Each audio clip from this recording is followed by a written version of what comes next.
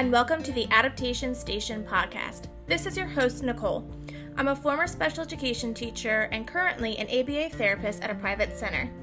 This podcast is filled with tips and tricks for not only being the best special education teacher you can be in the classroom, but living the best life you can live outside of the classroom as well.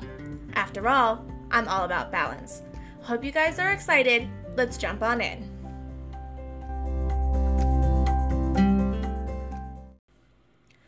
Welcome back to another episode of the Adaptation Station podcast. Today's episode is all about setting up independent work in your classroom.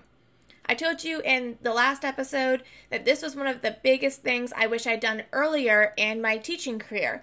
A big reason why I didn't start these earlier is because it seemed like such a daunting thing to get running in my classroom, which is why I wanted to do this podcast. Now, I do have a blog post with pictures if visuals will help you kind of picture how to do this in your classroom.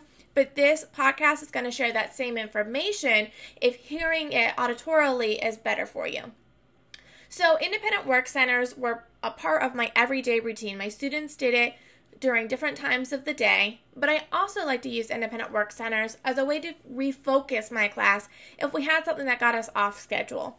My best example is a fire drill. A fire drill is something that's really unexpected, and a lot of times it would throw my students off their routine. Sometimes we would come back and go straight into independent work. By the winter break, independent work was such a familiar thing for my students. It was so predictable. They knew exactly what they were supposed to be doing that I found it to be the perfect way to transition from something like a fire drill back into what we were supposed to be doing on our schedule. Really, these were a lifesaver in so many different ways in my classroom, and this podcast is going to give you 4 tips to help you get this running. I want to emphasize that this was difficult to get running, and I'm certainly not saying that every student in my class could work independently, but enough of them could do it independently that it freed up staffing to help those students who still needed help later in the year. The first thing that you need to do when you're putting independent work into your classroom is decide on your system. Are you going to have a station at each desk for your students to use? Will there be a center in the classroom that students will move to? I've done it both ways. This past year, I had little centers at each desk. Previously, I had a center in my classroom, and both have advantages and disadvantages. You'll really just have to look at your spacing and your students and what you're trying to achieve to determine which of those setups is better. You'll also want to decide on how you're presenting the work to the student. My preferred method is a 3-tier system. So it's a drawer, and it has 3 drawers on it, and students will go into each drawer and complete a task. And while that might be close-ended, and this is one of the biggest complaints I hear with 3-drawer systems is because students only learn how to do 3 tasks, that's what worked for my class. And I'm going to stop here for just a minute and tell you guys that you're going to hear that over and over again in this podcast. I am a big believer in doing what works for your students. There were so many times where I would see something presented in a blog or I'd read about it in an article, and there was absolutely no way for me to do it the way it was described in my classroom. I didn't have enough resources. I didn't have enough staff members. I didn't have enough room. I didn't have enough time to train people. And I would get discouraged, and I would say, well, I can never do it like that, so I'm not going to try at all. And the whole point of this podcast is to help you put little things into your classroom. So if you hear me say something on a podcast and you can't make that work, that's okay. And that's kind of how I feel about independent work centers. I read a lot of blogs, and I couldn't do it the way other people were demonstrating it being done. So that really deterred me from years for doing it. And one of the biggest things I kept saying was that 3-drawer systems were not the best choice. Well, that's what we did, and we were fine. So I just want to throw that in there. However you can make it work, that's okay. I've also used letter organizers. So same concept, but rather than drawers, I would just put a file folder in each of the little pull-out slots on the letter organizer.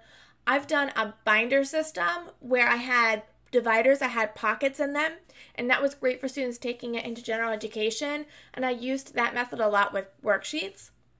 And I also just did numbers on a file folder. So I would take 3 file folders that the student needed to do, and I would put number 1, number 2, and number 3 on the file folders. I would put those in his desk, and then he would come to his desk and find file folder 1, complete it, and move on.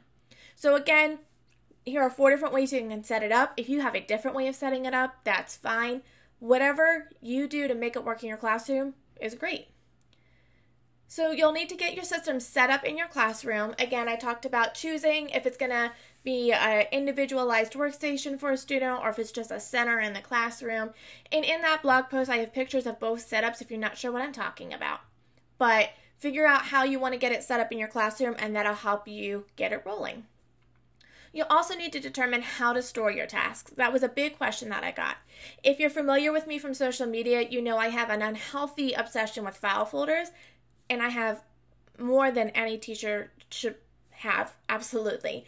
But I ended up taking all of those file folders and dividing them amongst every student. So in my classroom, my students were color-coded, and I'll have another podcast about what that looked like. But I would take each file folder and sort it by student. And then those file folders went into drawers with colored pieces of duct tape. So my student who was color-coded pink, she had 3 drawers that had pink duct tape on them, and all of the file folders in those drawers were appropriate for her independent work center. I really liked doing it this way because it allowed any adult that came into my classroom to help me reset independent work systems. And that's a huge thing. It is a lot of resetting, so anything I could do to help cut down on that or help me was good. And I did have a pretty large classroom, so that made it easier for me to do it that way. Previously, when I had independent work be a station that students visited in my classroom, I stored all of my file folders in book bins on a bookshelf. There are some other ways that you can store. You can keep them in milk crates lined up on the floor. You can keep them in file cabinets using hanging file folders. There's a lot of different ways you can set it up, and I recommend having the work as close to the station as possible, and that'll make it easier. You don't want your assistant to have to be running across the classroom to get 3 new file folders when she's trying to reset this center up when she has 20 seconds. You want it to be right there for her or for him or for you, so that way you can do it more quickly. The last thing you need to do is acquire all of the tasks. So if you are on a super time crunch, it's not the most affordable way, but there are file folders that you can buy from Amazon that all you need to do is Velcro the pieces. So the file folder already comes laminated, and you just cut out the pieces, add some Velcro, and move on. And that was a really great way when I had to get a new skill in really fast. I didn't mind splurging to grab that every now and then.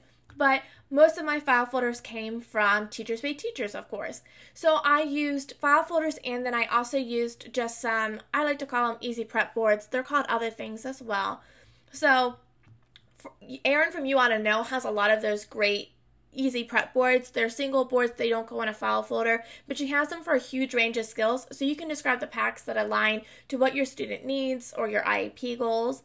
I also recommend looking for those big bundles of file folders. And the people that I think of when I think of the big bundles are Gabrielle from Teaching Special Thinkers, Bree from Breezy Special Ed, Kayla Kaufman from My Special Learners, Alyssa Shanahan from Simply Special Ed. They all have great file folder packs. And of course, I couldn't talk about independent work and file folders without mentioning Sasha from the Autism Helper. Those are the bundles that I bought and really made my independent work center run. Using those resources really helped me have a wide range of activities that I could use to help meet more of my students' needs. Once I had all of this running, I had to get it going in my classroom. It took a lot of training and a lot of modeling, and I started independent work this past year, like the 3rd or 4th day of school. And I would say that most of my students were pretty comfortable with it by the end of October. So our first day of school was end of August. So it took about 2 months for most of my students to become able to do it on a pretty much independent basis. And then I still had some students who needed more help. But basically by February, most of my students were going to their desk and at least attempting the work. And that opened up so many opportunities for me to be doing other things. When my students were working independently at their independent work centers, I could pull out an IEP bin for a student and work on that. And don't worry, I have a podcast coming about what an IEP bin is. But I could pull out their IEP bin and get some work on a goal that a student was struggling on, because I suddenly had 8 minutes because all of my other students were doing their independent work. Or this was a great way to pull a student and do a quick assessment for their IEP. It gave me a lot of flexibility. It helped me build in some pockets of time. And we always want our students to be able to do things independently. So it was a win-win scenario. I hope this podcast gave you some good tips and made you feel a little bit more comfortable at trying to start something like this in your classroom. Again, I do have a blog post with a lot of pictures if that's easier for you to get that information. Sometimes I like to actually see it to be able to picture it in my own classroom. But if you have any questions, you can always reach out to me. You can leave feedback through this podcast, or you can come find me on social media.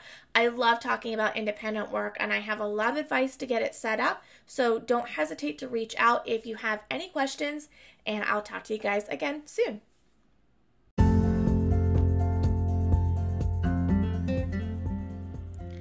Thank you for listening to this week's episode of the podcast.